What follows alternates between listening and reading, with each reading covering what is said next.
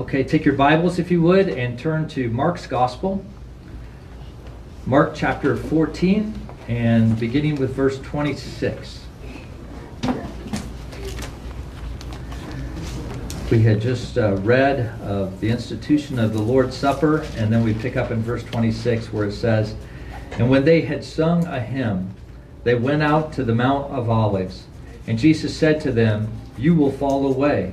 For it is written, I will strike the shepherd, and the sheep will be scattered.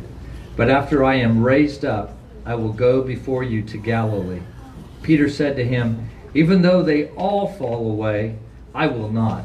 And Jesus said to him, 'Truly I tell you, this very night, before the rooster crows twice, you will deny me 3 times. But he said emphatically, 'If I must die with you, I will not deny you.' And they all said the same." And you may be seated.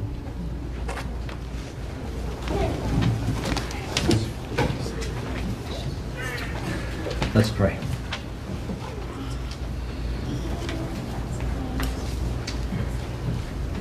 Lord, as we come before you today, you know our frame. Lord, you know our weaknesses. You know how we oftentimes think more highly of ourselves and yet, Lord, how we struggle. And so, God, I pray this morning that you would speak your word to us. Lord, that you would humble the proud. Lord, that you would strengthen those who are wrestling. God, that you would convert those who are dead in their sins, that they might have new life in Christ. We pray in your name. Amen. Well, as we come to our text today, I must confess that oftentimes after I have studied a text, that I will look at other preachers' sermons or thoughts or ideas. That might be in the form of a commentary. It might be looking at, different sermons or whatever. And one of the things that struck me as I did that after I did my study was how many preachers did not preach on this text. They either lumped it together with what came before it in the institution of the Lord's Supper, or they paired it together with Jesus in the Garden of Gethsemane, which, it always makes me a little nervous when it's men that I highly respect and I do something different than they do. But, as you look at this text, there is much for us to consider today. And so I come not apologizing at all for preaching this text. But I want us to know as we look at this scripture passage that we see more of what it means to be a disciple of Jesus. Namely, what it means to have our faith tested.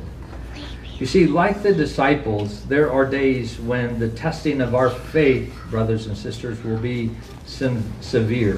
And sometimes the testing of our faith will be continual. It won't be just a quick, easy, simple temptation or hard circumstances in our lives. It may be something that goes on and on and on.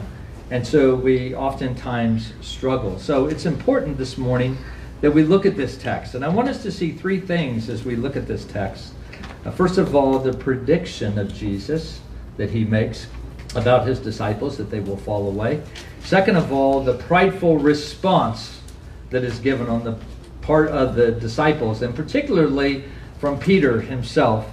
And then thirdly, the promise of comfort that we see in this text. And so let's look at this morning, and may our hearts be encouraged in the Lord.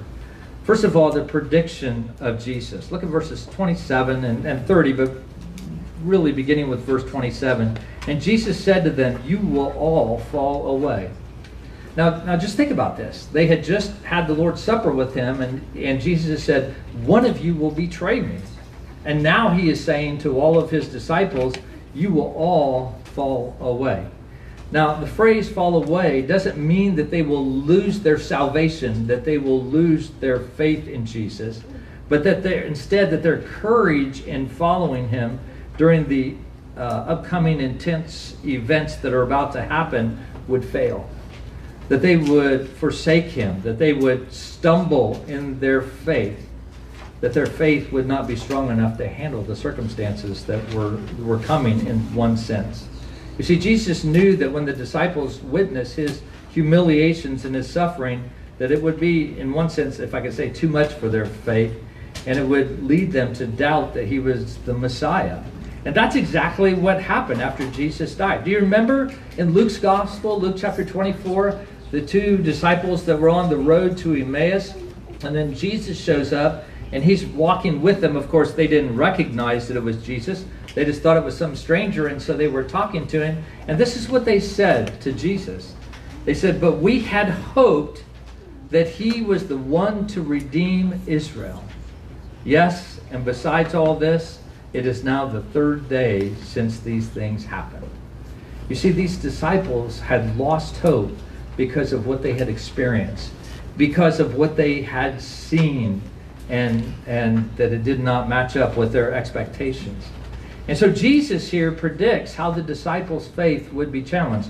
And he actually quotes from Zechariah chapter 13 and verse 7 at the end of verse 27 here in Mark's Gospel. Let me just read all of verse 27.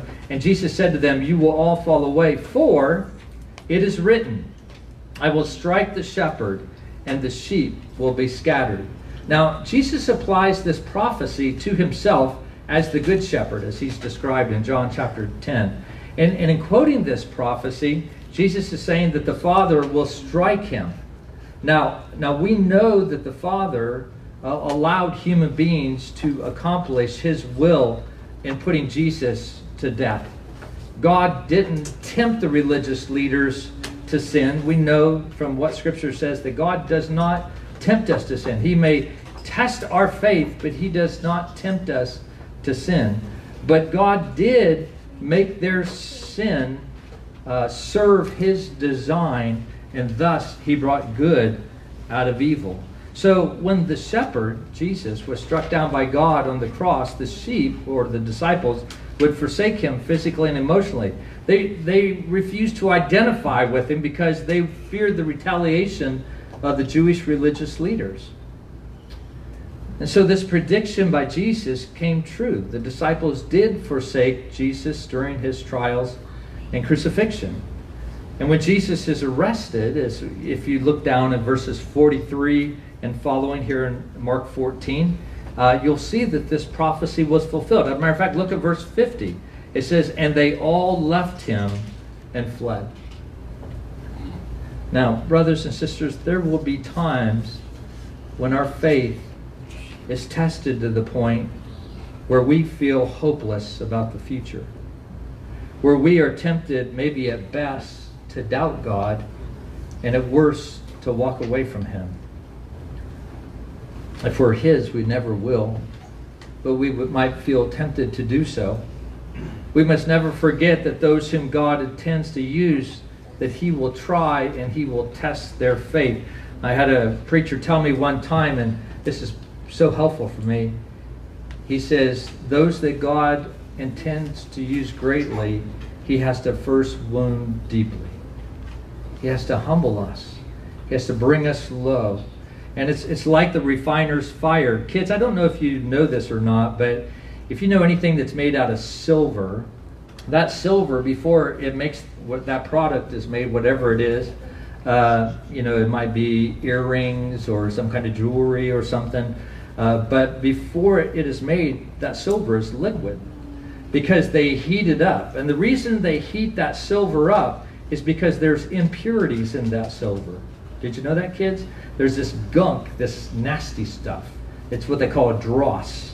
Okay, and as they heat it, that dross comes to the top, and then they can just sort of skim it off.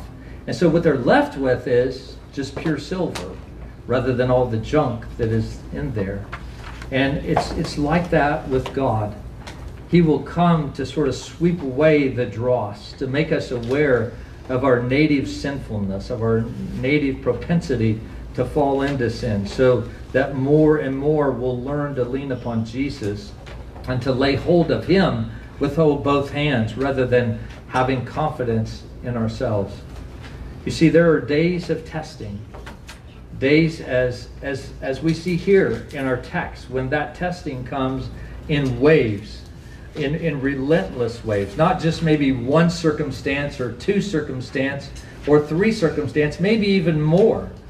I think about the time when we lived in Florida and our kids were much littler then, And one of the things they liked to do was to go out into the ocean and stand and let the waves just hit them.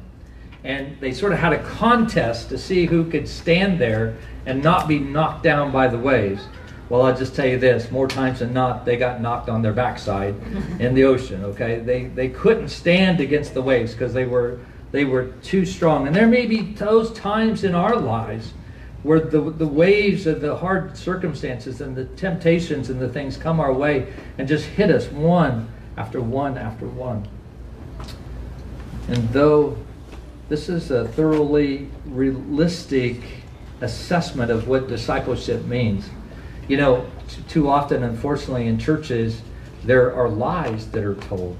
Lies like, come to Jesus and your life will be great. Come to Jesus and you'll be rich. Come to Jesus and you'll have no more worries and woes. But that's not what the Bible says. The Bible says that for a disciple of Jesus, there are even those times where our faith will be tested because our Father loves us. It's tested that it might be proven genuine. And so because, although we have been brought into union and communion with Jesus Christ, and we've been made heirs in the family of God and joint heirs with Jesus Christ, and though the old have passed away and the new has come, still we struggle with that sin that resides within us, that remnant of the flesh, so that what the good that I want to do, I don't do, and the evil that I don't want to do, I end up doing. We find the flesh lust against the spirit and the spirit against the flesh, and these are contrary to one another. And so there are days of testing, and sometimes those days are severe, and sometimes they're unrelenting. And we are to be armed, and we are to be ready and forewarned of such days, as the Bible tells us that they will be here. And so how are we going to respond to that? Well, what we see in our text today is a prideful response. In verse 29, Peter and the other disciples are examples of a prideful response to such predictions and warnings about testing. Peter said in verse 29, even though they all fall away, I will not. Do you see the arrogance in that? Do you? You know, now these guys, yeah, they may fall. Me? No, I won't do that. But they may fall. I am much more spiritual than they are. And then Jesus says in verse 30, truly I tell you, Peter, this very night, before the rooster crows, even twice, you will have already denied me 3 times. And Peter says in verse 31, and he doesn't just reply to Jesus. The text says he said emphatically, he put his foot down. I must, if I must die with you, I will not deny you. And of course, they all said the same thing, right? Now, you have to understand, as you look at this, you know, we sometimes, I think, judge Peter and say, oh, dude, how arrogant of you. You know, but think where Peter has come from. You know, Peter was a disciple. He was a leader. He had found in Jesus of Nazareth everything. In answer to the problem of his sin and his guilt, he found in Jesus the one who fulfilled his life with meaning and purpose and direction.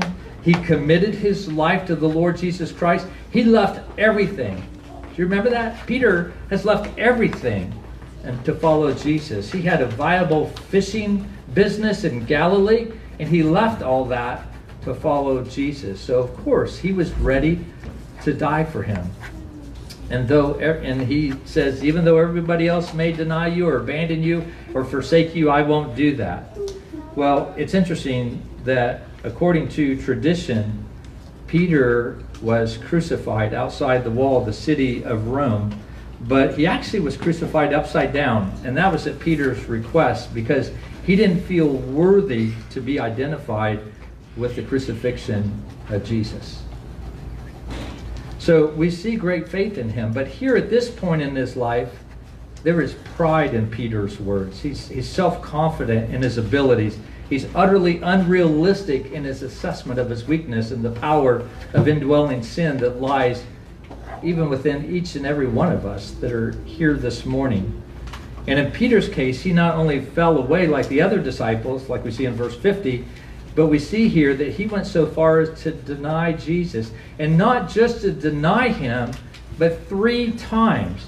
And notice that Peter didn't deny Jesus at some point in the future. Jesus said, look, dude, this very night, it's going to happen. You're going to deny me 3 times. Now, Matthew Henry points out that Peter thought he was more spiritual than the other disciples. That's why he said, even though they may fall away, but Christ tells Peter that he will do much worse than the other disciples. That the other disciples will desert Jesus, but Peter will both desert and deny him as well.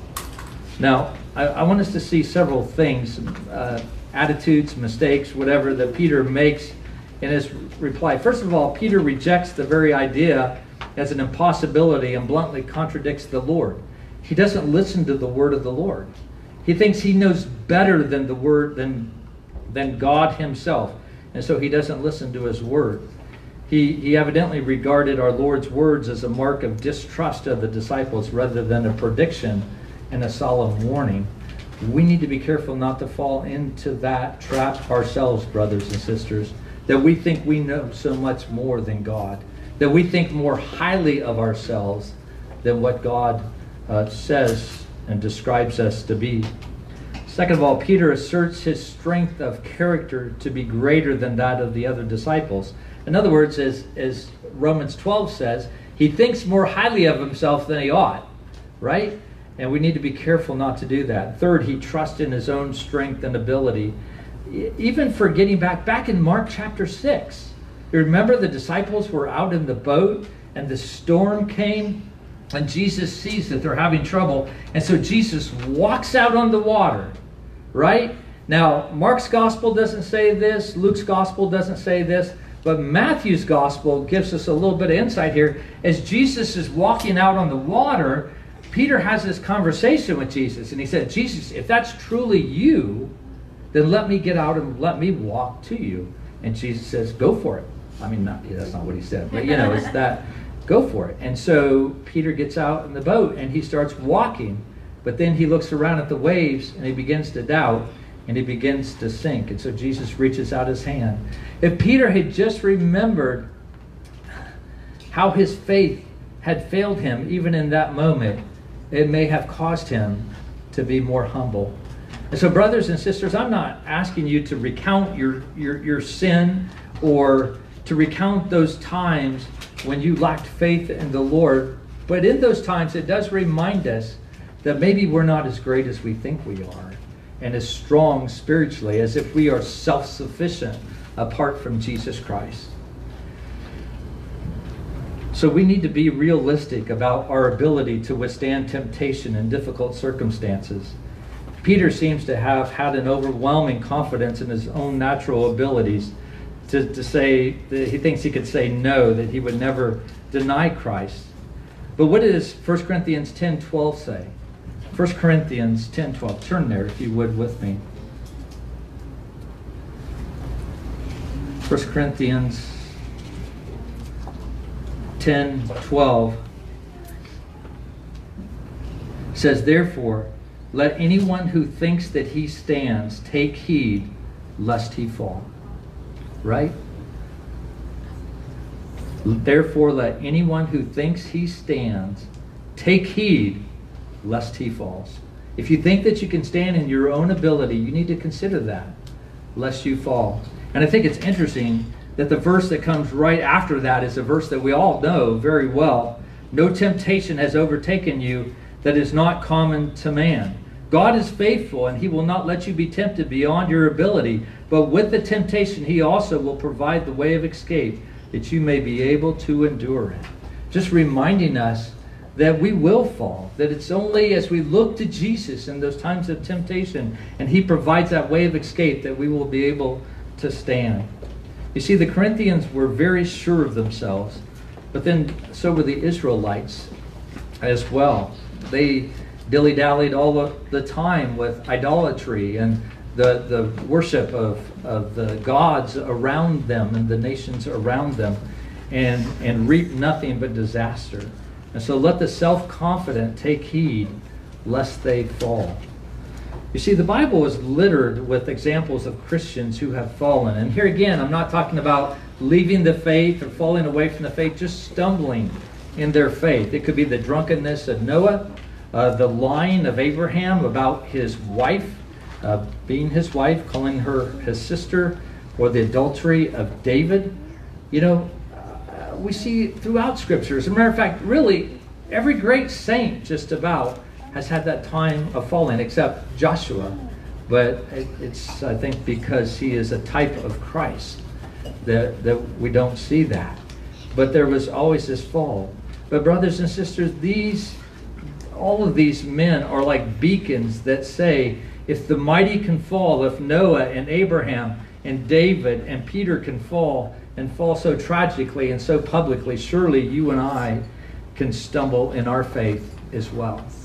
And so we must keep that in mind. It's hard to imagine a bigger and more public sin than denying Jesus 3 times in his hour of need. And I'm guessing Peter probably never forgot that. I don't know for certain, obviously, but I just wonder. But I just think about Luke's account of that when Peter denied Jesus. Jesus, from the vantage point of an upper room somewhere in the house of Caiaphas, when Peter denied him the 3rd time, Luke tells us that Jesus locked eyes with Peter. That he looked at Peter and Peter saw Jesus. Could you imagine what Peter felt in that moment as he denied Jesus? But the reality is, brothers and sisters, we do know how Peter feels. How often have we denied our Lord and taken his name in vain? How often have we given in to temptation, maybe say by our actions? We're basically saying, Lord, as a Savior, you're too weak. I'm going through this temptation, and so I'm going to turn to my idol. I'm going to turn to sin to deliver me, to make me feel good, Lord, in this time when I don't feel good, because I don't know, God, if you can do that. And so I'm going to look somewhere other than to you, God, to have my needs met. How many times have we done that? And then as we realize what we have done, that we have taken the name of God in vain, our hearts break. You see, in our times of weakness, we too easily fall as Peter did. But there's hope. There's hope, brothers and sisters. There's the promise of comfort. Paul Harvey, I don't know if any of you guys are so young, Amen. Paul Harvey, that's right. Some of us not so much so, but Paul Harvey was a famous radio personality. I think you guys probably have heard of him, but remember he would oftentimes give one part of the story that he was telling, then they would go to a commercial break, and then he would, when he came back, he said, and now the rest of the story, right? Well, that's what Jesus is sort of doing here. Jesus wants to make sure the disciples heard the rest of the story. Look again at verse 27 and 28. And Jesus said to them, you will all fall away, for it is written, I will strike the shepherd, and the sheep will be scattered. And then they went to a commercial break, right? And then they come back, and Jesus tells the rest of the story. But after I am raised up, I will go before you to Galilee. You see, Jesus was saying that your faith is about to be tested to the point that you will question whether I am the Messiah, because you will see me die. And Jesus recognizes that death is real, but it's not final, that he will rise up again, and so there's hope. But not only that, but he's also communicating to his disciples, not only will I rise again, so I'll meet you in Galilee, but he's saying, though you deny me, though you desert me, I will see you there. You will still be my disciples. One commentator made the point that the prediction of Jesus about the disciples falling should have been an encouragement to them what had happened. That when they saw themselves falling away from the Lord and stumbling in their faith, that they should not have lost heart, but they should have said, well, if what he predicted that came true, then surely what he promised will come true too as well. But you see, we oftentimes forget that. We see that God tells us what's going to happen in the Christian life. And when we don't do those things, we become discouraged. we forget the promises that God has given us in His Word. Because if His predictions are true, then His promises are true as well. Now, I want us to think about something a little bit different here too, about not only what's going on with the disciples, but with Jesus Christ as well. Because with the disciples, yes, they desert Jesus, but there is a sense in which Jesus is being left alone. You see, God struck the shepherd. He abandoned Jesus, His only begotten Son, to the death of the cross. And on the cross, God forsook Jesus. Jesus was completely alone as He endured the cross. No disciples, no friends, not even His Father in heaven who loved Him so much. For the first time, He was completely abandoned and forsaken, even by the Father. Of course, for the disciples to abandon Him was a sinful action. And it was something quite different for God the Father. God the Father was not sinning against Jesus. For God the Father to forsake Jesus, it was just the wrath of God that was being poured out. It was the righteous wrath of God upon Jesus. Not for Jesus' sin. No, He was without sin. But on the cross, He took the sins of His people. And that's why the wrath of God was poured out upon Him. When God delivered the punishment to Jesus for our sins, that included the Father forsaking Jesus. And that's part of God's wrath, His removal of His good pleasure and presence. And that's why Jesus cries out on the cross, my God, why have you forsaken me?" You see, Jesus Christ suffered completely alone on the cross. He was stricken and afflicted, all for us. All so that our sin could be atoned for. All so that people who had denied Him and abandoned Him and ran away from Him could be reunited and restored. And that's what Jesus did for His disciples, did He not? And that's what He does for each of us who belong to Him by faith. You see, the reunion which Jesus promised His disciples in verse 28 is a promise really for all Christians.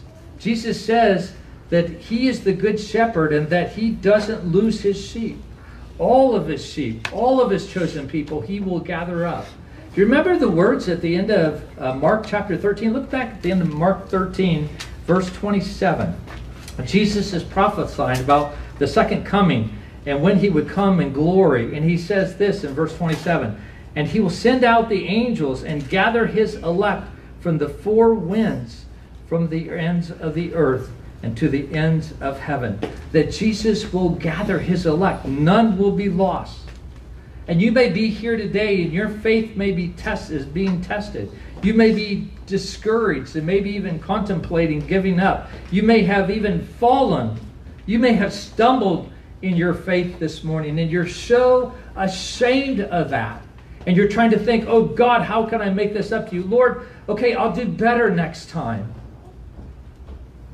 Brothers and sisters, your hope is not in your ability to persevere and keep from falling or to somehow restore yourself or to do better. Rather, your hope is in Him who began a good work in you, the one who will bring it to completion in the day of Jesus Christ, as Paul tells us in Philippians 1:6. You see, this should remind us that our obedience flows out of Christ's work in our life and not out of ourselves. Amen. The disciples could not keep their promises without Jesus in their life. But after they were reunited and restored, they would never be without the shepherd again. Now you can say, no, wait a minute, Pastor Rick. Kids, you might say, but Jesus ascended into heaven. He's not here today on earth. That's true. But He has sent us the promised Holy Spirit to live inside of us as His believers. So Jesus promised that He would always be with us. And He is.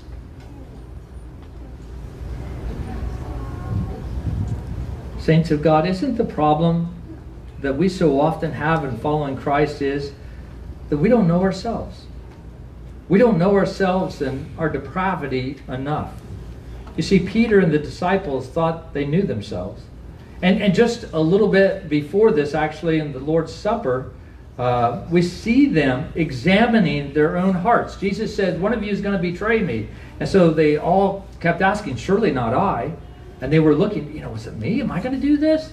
They were examining. And then just this short while later, we come to this moment where Jesus tells them that they're going to abandon and desert him.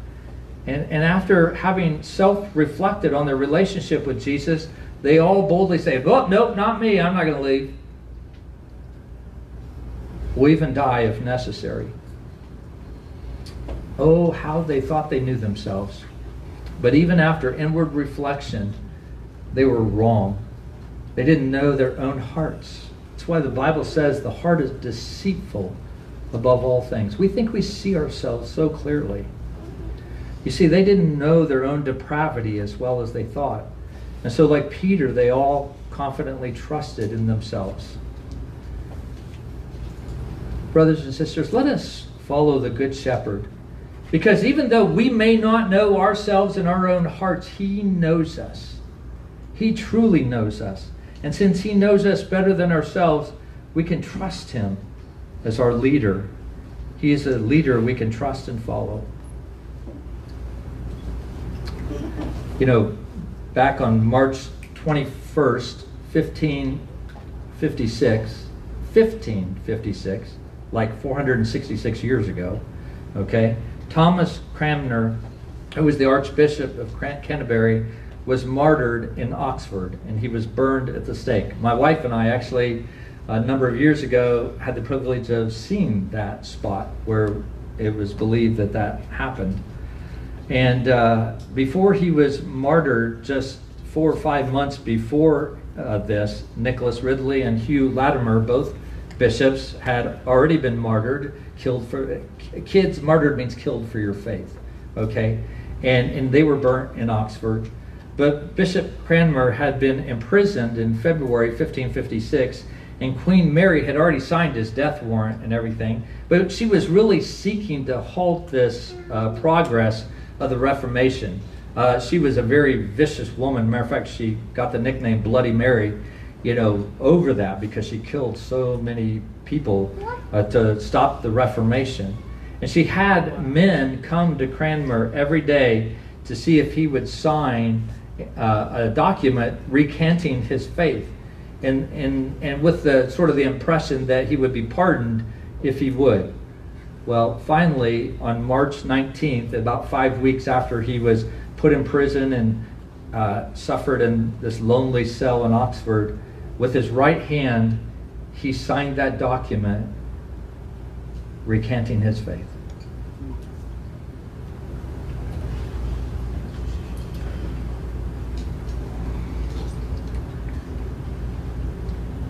And then, like Peter, he immediately broke down and he wept. Well, 2 days later, rather than being set free, he was burned at the stake. But what's important is what happened when he was. J.C. Ryle gives an account of his death taken from observers of the scene in the 16th century, and this is how he describes it. Then he was bound to the stake with a steel band around his waist, and the fire was kindled at his feet. The fire leapt up, but he stretched out his arm and held his right hand in the flame. And there he held it without flinching, except that once it was withdrawn to wipe his face. But he held it there until it had burnt to a stump, while he cried out the while, "This hand hath offended." You see, it was the hand that he had signed where he had recanted his faith, and he was repenting of that by holding his hand in the flame. I see God uses the Cranmers and the Peters of this world who have instinctive, native weaknesses, who in moments of temptation and crisis fall away to their weakness. But the difference between such people and Judas is Peter repented. Judas did not. He betrayed Jesus and never repented, but Peter repented.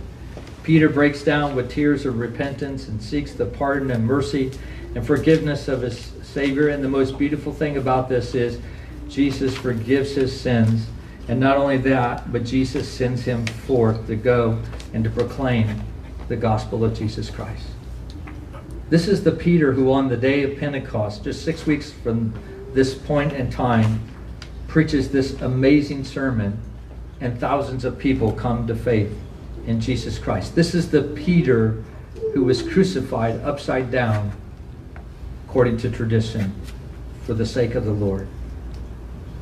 You see, spiritual growth comes often in fits and starts for most of us. We might know a few people in our life that they're sort of like these shining stars that just sort of spurt ahead and never falter, but that's not the experience of most people.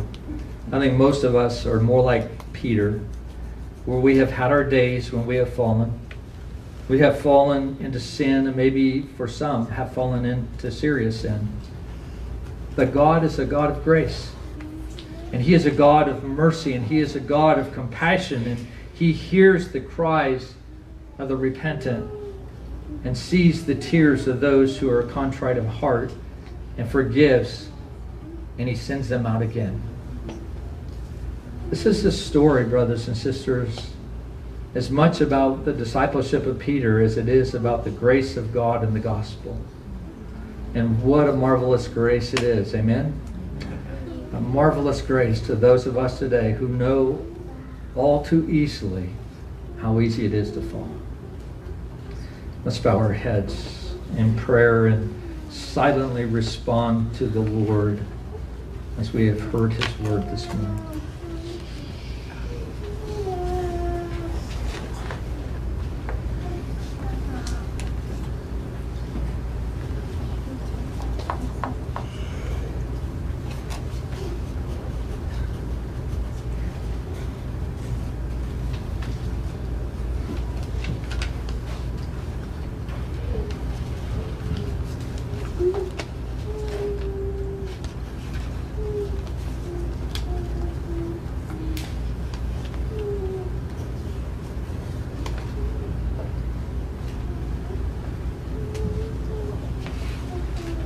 Oh, our God, we come to you this morning and just give thanks to you that you hold us fast. God, we so easily fall. We oftentimes think too highly of ourselves. And I pray this morning, God, that you would encourage your people, that if they turn to you and they trust in you, that it's only as we rest in you and that you will hold us fast. Oh God, it's not in our own abilities, but it's what you do in us. But Lord, I pray as well this morning for those that do not know you. But maybe this morning as they hear the words that I have spoken, that your Spirit is working in their hearts and they're seeing their sin and how they have turned away from you. And they want such love and forgiveness and mercy as you give. And I just pray, Lord, that they would repent of their sins and give their life to you as you demand it from them as their God and their Creator and their Savior. We just thank you, Lord, and pray these things in your name. Amen.